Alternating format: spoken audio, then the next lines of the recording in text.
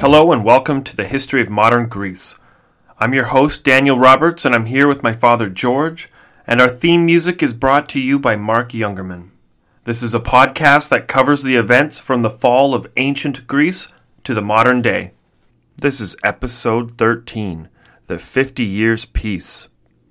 So where we last left off, the Persian War was still going strong, and the last major defeat had the Persians on the run, and the Greeks they pursued them and they chased them, and there was a final battle where they got kicked out of mainland Greece. But now the Persians still occupy a lot of Greek Ionian cities in the Aegean Sea and Anatolia, and they were pursued by the Greeks. But at a certain point, after freeing enough people, the Spartans decided, this war wasn't enough, or this war was over, and they had no reason to pursue the Persians anymore, and they wanted to return back home. And many other Greeks wanted to return home. This was, to them, the end of the war. They defeated the Persians. But according to the Athenians, the war was not over, and they had a lot of good reasons to believe this, because the last time the Persians came, they were defeated, and then they regrouped, and then they came back with a bigger and stronger army, and there was no reason to think that this wasn't going to happen again. The only thing is there were a lot of armies who wanted to go back to their city-states because they were farmers as well, and yet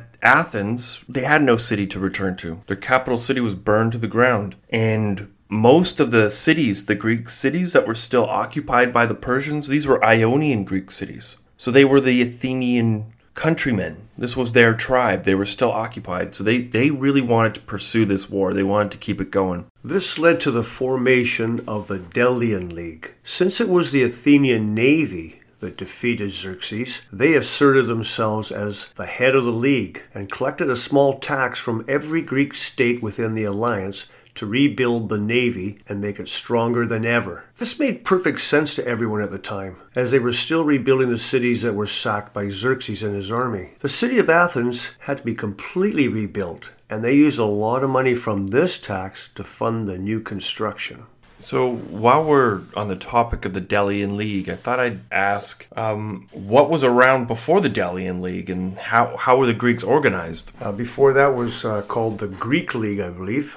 It was kind of like a loose affiliation of all the cities. They agreed to defend each other, stick up for each other, come to the rescue of each other, but each person had to pay their own way, so there was like no tax collected. But a curiosity thing about it was that if you elected to not take part, there was nothing held against it. Like you could just say, I'm not part of this deal right now, so I'm going to go home, and it was not held against you. And we understand this goes way back to the Trojan War era, so it'd been around for a long time. It was not a new thing. And one thing to note too is when the Delian League was formed, it didn't destroy the Greek League. It was just sort of an additional agreement written at the time. There was no dissolution of the Greek League. With the Delian League in operation for several years now without a single invasion from the Persians, they grew very strong and dominated the Aegean Sea. Athens, at the head of the league, became more rich and powerful than any Greek city-state had ever thought possible. The Delian League quickly started to resemble an empire, and with no Persian invasion, many started to question the need for the Delian League. For a while, there was a shaky relationship between the ever-powerful Athens and the smaller city-states, and when the first city-states decided to pull out of the Delian League, Athens crushed them, destroying the fortifications of the rebellious Greek cities, leaving them completely defenseless. This made it apparent to everyone that Athens was in control and everyone else was a vassal state. So, absolute power corrupts absolutely, I guess. The head of the Athenian Empire was Pericles, and he made a lot of decisions that shaped the empire as we know it. He was the one who centralized the treasury in the Parthenon on top of Athens. Pericles took money from the treasury and used it to build Athens with public buildings and infrastructure. This was the period where most of the Greek sculptures were commissioned. This was the Athenian Golden Age. The major sources for this period are the writings of Thucydides, who was a very reliable source, but didn't write too much about this period. He mostly focused on the Peloponnesian War and referenced this period as the lead-up to war. Then there is Plutarch, who wrote about this period with more detail and exact dates, as well as other historical sources. most of which did not survive. The only problem with Plutarch is that he wrote it hundreds of years later. So in the beginning, before the alliance against the Persians dissolved, the Athenians felt it was their duty to liberate all of the Ionian city-states still paying tribute to Xerxes. So the Greeks went on campaign up and down the coast of Anatolia, destroying every last Persian ship they could find and sending their hoplites into the land, forcing every last Persian out of the city-states. Many Persian soldiers were slaughtered during these campaigns. It was a final, eradication of any remnant Persian forces still in the area. Okay, now to get into some official dates here. By the year 478 BC, all of the Ionian polises were free, and this includes Byzantium. Now, the newly freed Ionian states asked the Athenians to lead an alliance to keep them free and to prevent any future invasions from Xerxes. They're always the first ones to get hit, by the way, being on the coast of Anatolia. And the Athenians, of course, accepted the responsibility.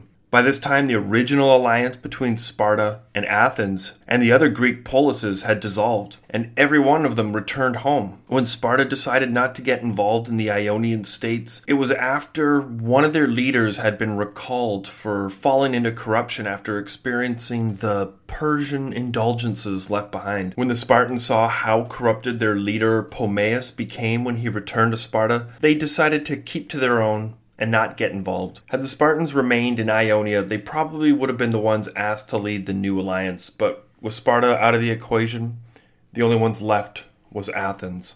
Now, I do want to talk a little bit about this Spartan general who got corrupted. He fought in the Persian wars and he was involved in the liberation of some of these early Ionian cities, but when he went up to Byzantium and participated in the liberation, he kind of got involved with a lot of the alcohol, the food, the riches, and he was known or quoted to be a real jerk to all the other Greeks. And he got full on corrupted by wealth and greed. So when he came back to Sparta, he was considered to be tainted by the riches of the Persian Empire. And they ended up arresting him and charging him, and they were so sickened by his corruption they actually executed him. And this was one of those reasons why the Spartans decided, you know what, we're not going to get involved in your foreign affairs. We're going to go back to the Peloponnese. We're going to go back to our traditional way of life, and you guys can go take care of the rest of this stuff. We're out. In 477 BCE, the Delian League was formed. That put Athens in charge, with control of the navy, and instituted a tax on all of the Delian League members to finance this navy. In the beginning, almost everyone living on the coast or on an island volunteered to join. They were terrified of the Persians and were practically begging for Athens to protect them. The Ionians and the Athenians share a common background, as they all shared a common ancestor city and Greek dialect. They all considered the island Delos in the middle of the sea to be a holy place, so they decided it would be the best place to hold the treasury, which would fund the Delian League. There was a ceremony when they initiated the league where the Greeks threw a large chunk of iron into the sea and swore that they would fight together until that iron floated to the top. So the taxes were levied fairly against each city-state, and this was based off their size and GDP and military capacity. They originally set out just to collect enough silver to build 400 warships and pay enough oarsmen to row them. And this was an agreed-upon amount of all the Delian League members at the time. And this means that almost from its inception, the Delian League was the most rich and powerful naval force in the region. They spent their time hunting down Persians and liberating Greek cities. And eventually, they started to move out of the classical Ionian territory and started to spread east along the southern coast of Anatolia. Okay, so at this point, I want to talk a little bit about who is running the Athenian Empire at this point. Even though it isn't fully an empire, we got to look at the man who's running the show. And this is someone named Themistocles. Now, he was a hero at the Battle of Marathon, which was the very first invasion of the Persians in 490 BCE. And he was a different type of leader, too. He didn't come from an aristocratic background. He is one of those politicians who rose through democracy, through meritocracy. It was his own merits that got him in the power and position that he was in now. The people liked him, and he knew how to make a city great. And when the war was over, this man was a hero. They idolized him. And he got, throughout his career, he started to make a few enemies because his arrogancy got the better of him. And one of the peoples who really started to take offense to his arrogancy was Sparta. There was a story we saw about an Olympic Games where everyone was enjoying the games until Themistocles showed up, and then as soon as he was in the stadium at the games, everyone stopped watching the athletes and they all started watching Themistocles. It goes to show the kind of rock star power this man had, and it was through his brilliance where they started to reorganize the defense system. No longer were they going to focus on hoplites, which, they were the best in the land. They knew the Persians, if they came back, they were going to come back with a navy, and they needed to be ready. So it was his idea to really sponsor the construction of all these trireme ships, which led to the largest fleet the Aegean Sea had ever seen. One of the things that he did to upset the Spartans was he initiated the building of the walls of Athens, a large fortification. That was kind of like a no-no at the time, because now this made Sparta very nervous, and because they said, well, if the Persians come back in and they take you, now they have a huge fortress that they can hide behind. We don't like you building this. So there was a big difference of opinion going on there. So now all these things happening and his arrogance taking over, people were starting to get kind of, they didn't really care for him anymore. And it got to the point where he was actually ostracized. He was removed, and he ended up spending the rest of his life in exile in Argos. And the ostracizing took place in 472 BC. With Themistocles now ostracized, a new leader had to be elected and take over. And the Athenians chose someone named Cimon. Now, Cimon was also a hero from the Persian Wars, but he was a little different than Themistocles. He wasn't as arrogant, and he actually had a very strong relationship with the Spartans. Now, his whole goal was just the betterment and the protection of the Greek people. So he didn't offend the Spartans like his predecessor did. Now, because Cimon had a strong relationship with the Spartans, it allowed the Athenian Empire to get away with what it did for so long, strictly because Cimon was always able to calm down the Spartans whenever they got worried that Athens was gaining so much power and control over the Greek world. In 466 BC, the Delian League met the Persian army in battle again, this time at the mouth of the Eurymedian River. The Delian League rode onto the scene and encountered the Persian fleet, who were waiting for 80 Phoenician ships to arrive on the scene. The Greeks quickly engaged the Persians in battle and crushed several of their ships, and their boarding parties killed everyone on board. The rest of the Persian ships saw their front rank get destroyed, and they turned and ran. They fled upriver and then beached all of their boats, forming up for battle on the riverbank. The Greek hoplites proved superior once again and crushed the Persian army, forcing the rest to retreat back to their camp. The Greeks pursued and captured the entire camp and army. Thucydides says that the battle ended here, but according to Plutarch, the Delian League set sail for the 80 Phoenician ships and destroyed them as well. The Greeks could have pressed their advantage and pursued further into Persian territory, but they didn't. This is also the moment the Greeks realize it will be a while before the Persians ever come back. In 465 BC, Athens founded a new colony on the Strymon River called Amphipolis. Now, this new colony was in direct competition for Thasos.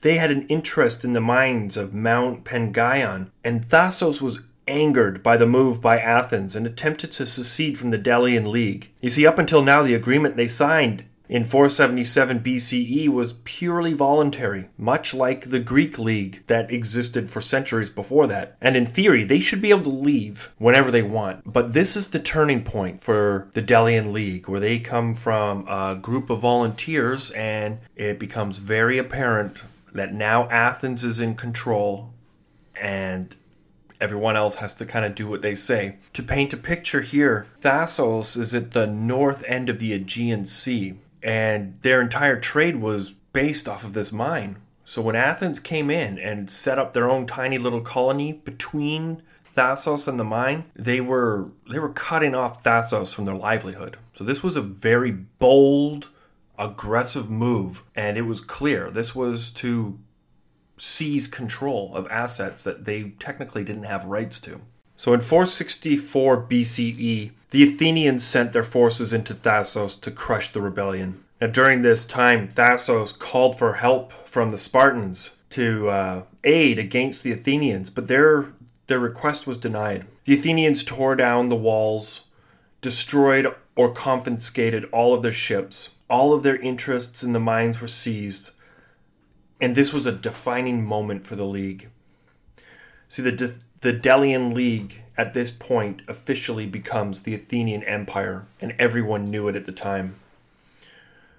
Now, Cimon is the leader of the Delian League, and he's playing a very dangerous political game at this time. You see, tensions were starting to mount within Athens, but also with all the surrounding neighbors, specifically Sparta. Everyone now could clearly see the threat that Athens had become. And measures were taken to counter the Delian League. For sure, the Spartans were upset that they turned down the opportunity to lead the Delian League in the first place. But it was too late now. The Athenians had control, and Sparta needed to do something to counter this political behemoth that Athens was becoming in the Hellenic world. The only reason Sparta did not take action immediately was because of the good relationship that they had with Cimon. He was a faithful aristocrat who believed in the cooperation between Sparta and Athens. And he was a little more trusted to the Spartans because of his aristocratic background, as opposed to Themistocles, who was a true democrat who didn't have those aristocratic ties. So there was a little bit of trust between the leader of Athens and Sparta, but definitely not the machine of Athens and Sparta. Because technically Athens is still a democracy, which means other political parties are starting to gain traction. And there's a very specific man in Athens who is starting to become powerful and noticed by the populace. And his name is Ephialtes. And his protege is going to become a very important figure in Greek history. And his name is Pericles. And we're going to get into their story very soon. In 464 BC, an earthquake devastated Sparta, killing tens of thousands of people. Everything was made of stone, and people were crushed below rock. Unfortunately for the Spartan warriors, their barracks were also made of stone, and while they were sleeping, they were crushed. The earthquake devastated the Spartan military.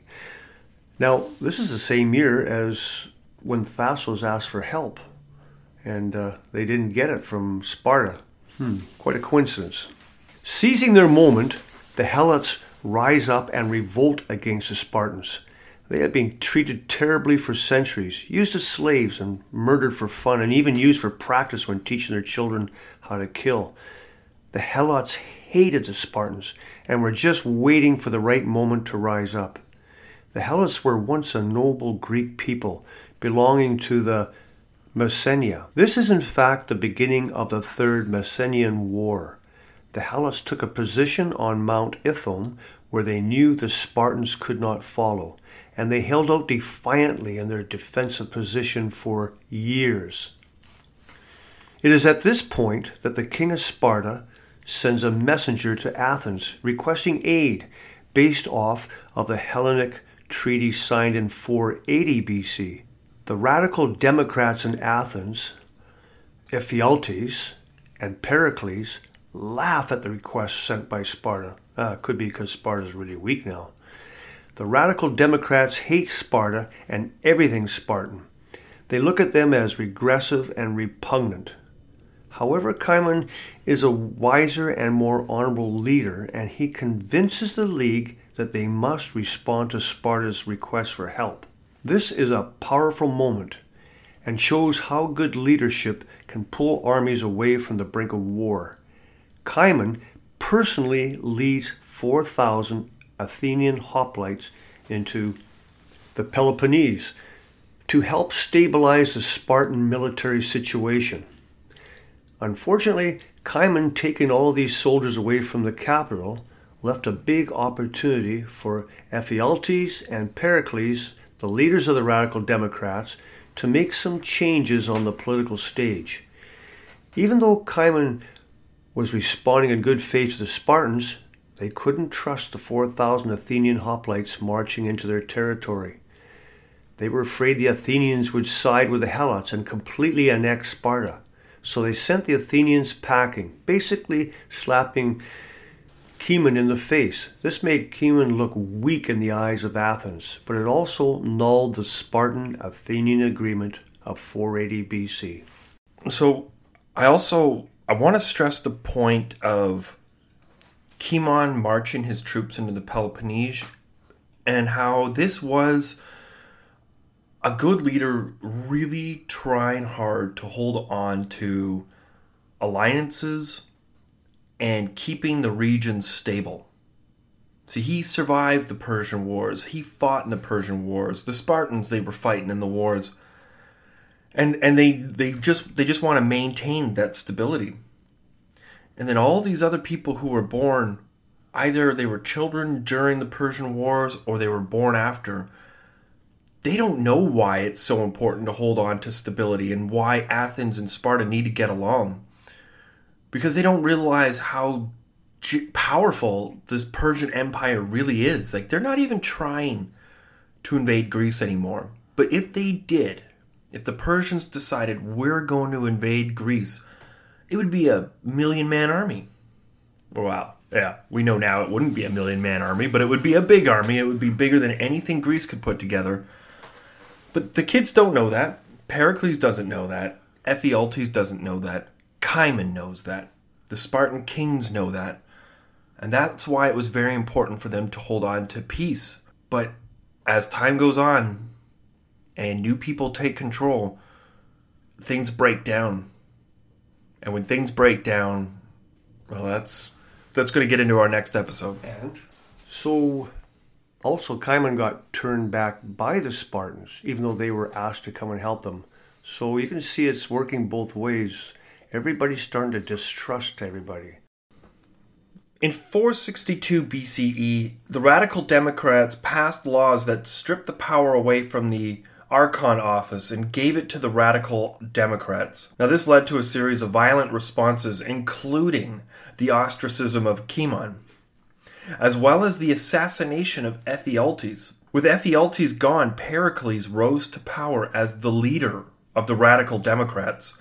And while the chaos in the Athenian government took place, Sparta watched and waited for an opportunity to strike. Now in 461 BCE, Pericles made alliances with Argos and Thessaly, moving them very close, like physically, into Sparta itself. Now this triggered what is commonly known as the First Peloponnesian War, which lasted from 461 to 445 BCE. So as you can see, some chaos happened in the capital city of Athens. A couple political parties got out of control. Riots happened. They murdered the leaders of both democratic parties. And Cimon, being the only man who was holding the bond between Sparta and Athens, now gone, immediately after war breaks out between Sparta and Athens. So we're slipping out of our 50-year peace. And now that I think about it, the title of this episode is called The 50-Year Peace. And right in the middle of this 50-year peace, a war breaks out. So not so peaceful. We've mentioned this name before, Thucydides, the guy who has written the accounts of the Peloponnesian War.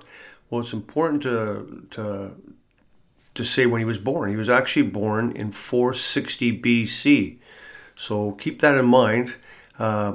because that means he had to have written these accounts, say, 25 to 30 years after they happened, because he's just a newborn baby when this is going on. In 460 BC, the Delian League had ships landing in Egypt. It was under the rule of the Persian Empire. But this time when they landed, they were in revolt. The captains of the Delian ships thought this was the perfect opportunity to annex parts of Egypt from the Persian Empire, even though this meant splitting his army in two. At first the Greeks took control of some territory, but very quickly the Persian Empire responded. In 458 BC, Pericles is elected to the board of generals, and because of his strategy of appealing to the lowest classes of citizens, the Thetes, oarsmen on warships, he consistently won elections for nearly 20 years straight. Pretty quick, the unity of the oarsmen became a huge political influence in Athens. Pericles really worked for the people and made sure the taxes collected from the Delian League members, they were going to pay the oarsmen a fair wage, for they had a very tough job and supported the entire Athenian Empire. Pericles commissioned the building of many public structures in order to employ the poor Athenians. Pericles also subsidized grain from Egypt to make sure everyone had food on the table. It was no surprise that Pericles was this popular and elected consistently for so many years. The Thetes were now able to serve on juries and in political offices and draw salaries for their service. This was revolutionary in equal rights in the Athenian democracy.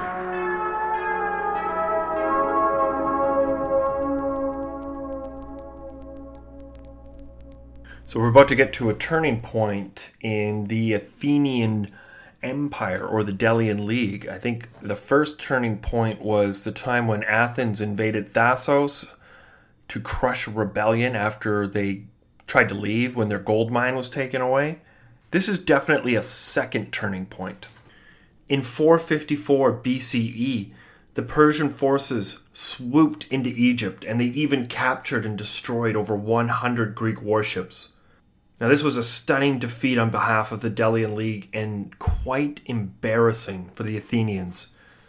Pericles feared that this would cause the members of the League to revolt, so through his fear, he moved the treasury off of the island of Delos and placed it in Athens. Now, this centralized and consolidated all of the power of the Delian League into the hands of Athens. And the Parthenon, which is a very famous structure from the classic period, was actually built to house all the treasures of the Delian League. Now that Pericles had the treasury in Athens, he commissioned even more public building projects just to make the city as grand of a city as any city in the known world, rivaling any of the cities in the Persian Empire. And all of these public construction projects employed citizens, guaranteeing their vote for Pericles again. So, I mean, this is just a continuation of him consolidating power.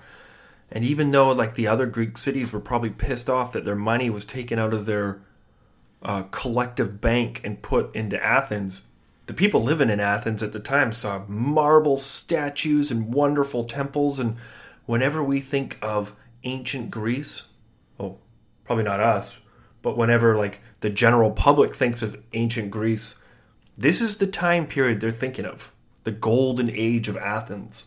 Now, in 449 BCE, Pericles negotiated a peace treaty between the Delian League and the Persian Empire. And this officially ended hostilities between two old ancient enemies. This was known as the Peace of Kelea. And it also meant that Persia would never, ever invade the Ionian cities again. Now, he tried to summon an assembly of all Greeks to discuss the criticism of the Delian League's need to exist, because now that there was peace between the Persians and the Greeks, what's the point in a Delian League?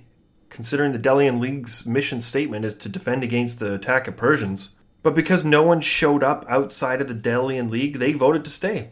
So if you're going to have a vote to disassemble a group and no one outside of the group shows up, the group is probably going to stand.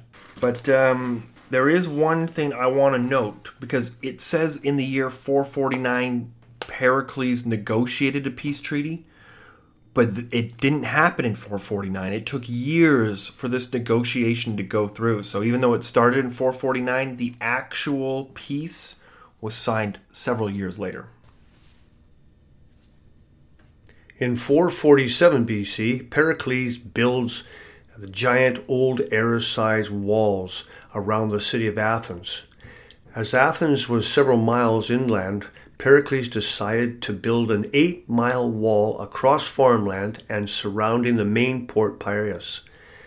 Now there was a secure port for Athens to constantly resupply the capital city in case the Spartans ever decide to lay siege to the city.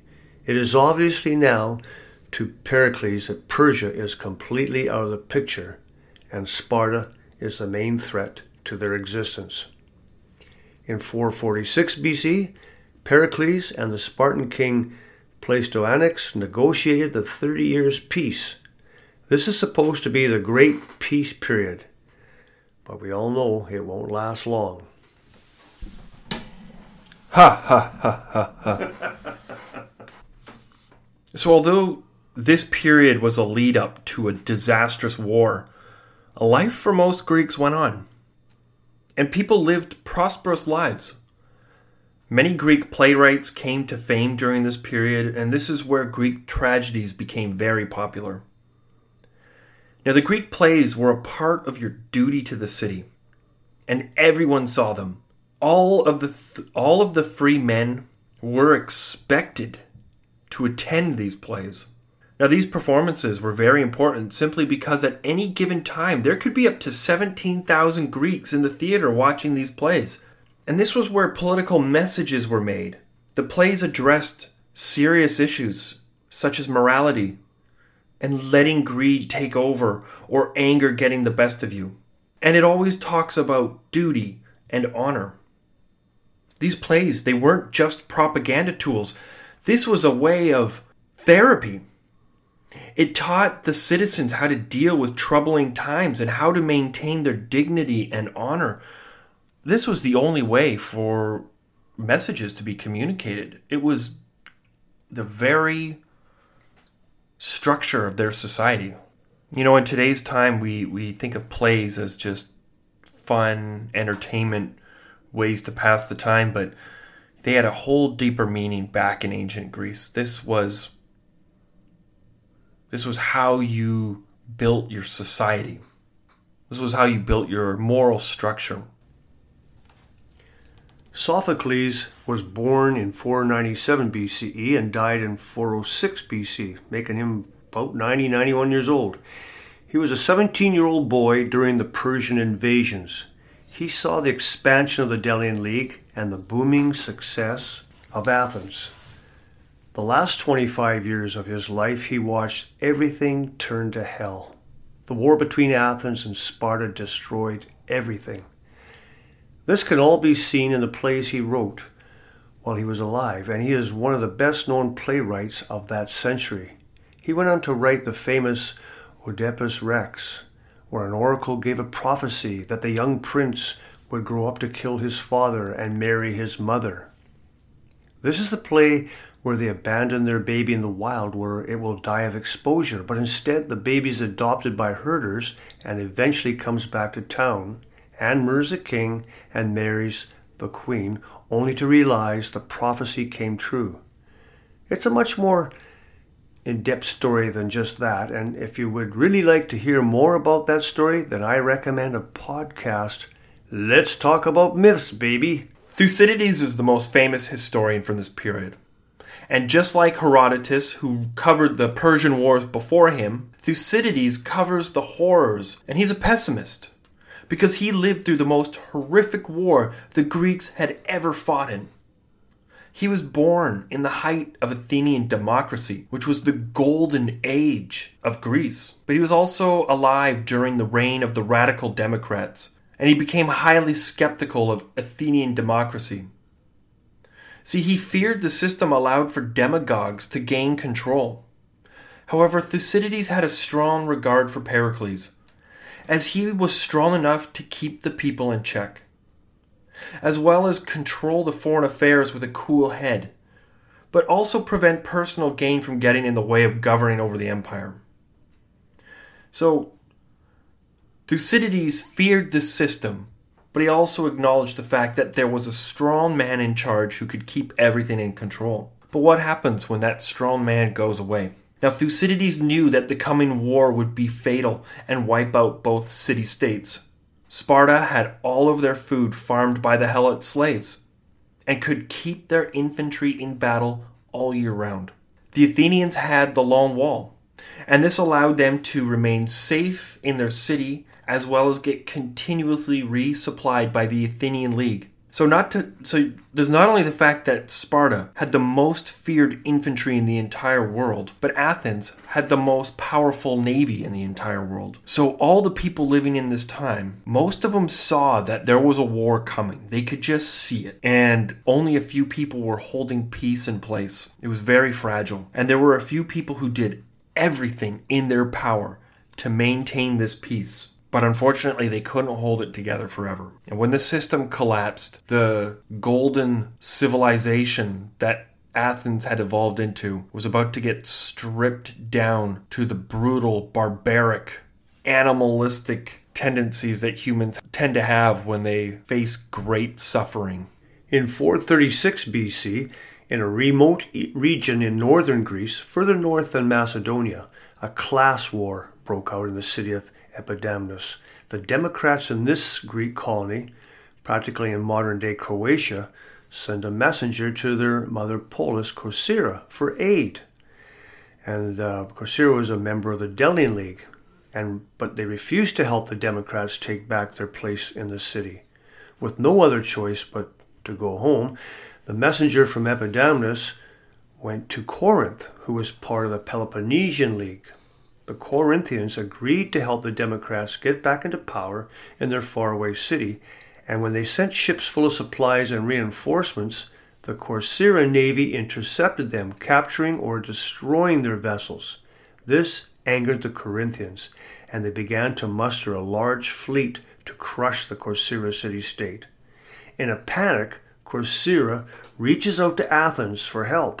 They plead to Athens with this message: Athens is the largest navy in all of Greece. Corinth is the second, and Corcyra is the third. If Athens allows for Corinth to take the Corcyra navy as their own, then they will be the largest navy in the Greek world, and Athens will be the second. This quote is the message sent to Athens, which ultimately is the trigger which leads the Greek world into the biggest, I would call it a civil war, but I don't even know if you would call it a civil war because they were separate states.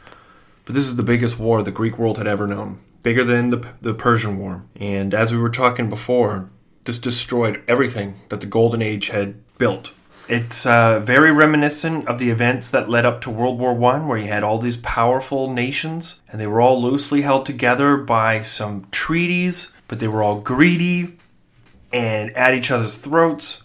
And all it took was one little skirmish on the outskirts of the nations to pull everyone into one of the deadliest wars anyone had ever seen before. Well, that's it for today. Join us next time on the history of modern Greece. See you next time. Stay safe and stay awesome.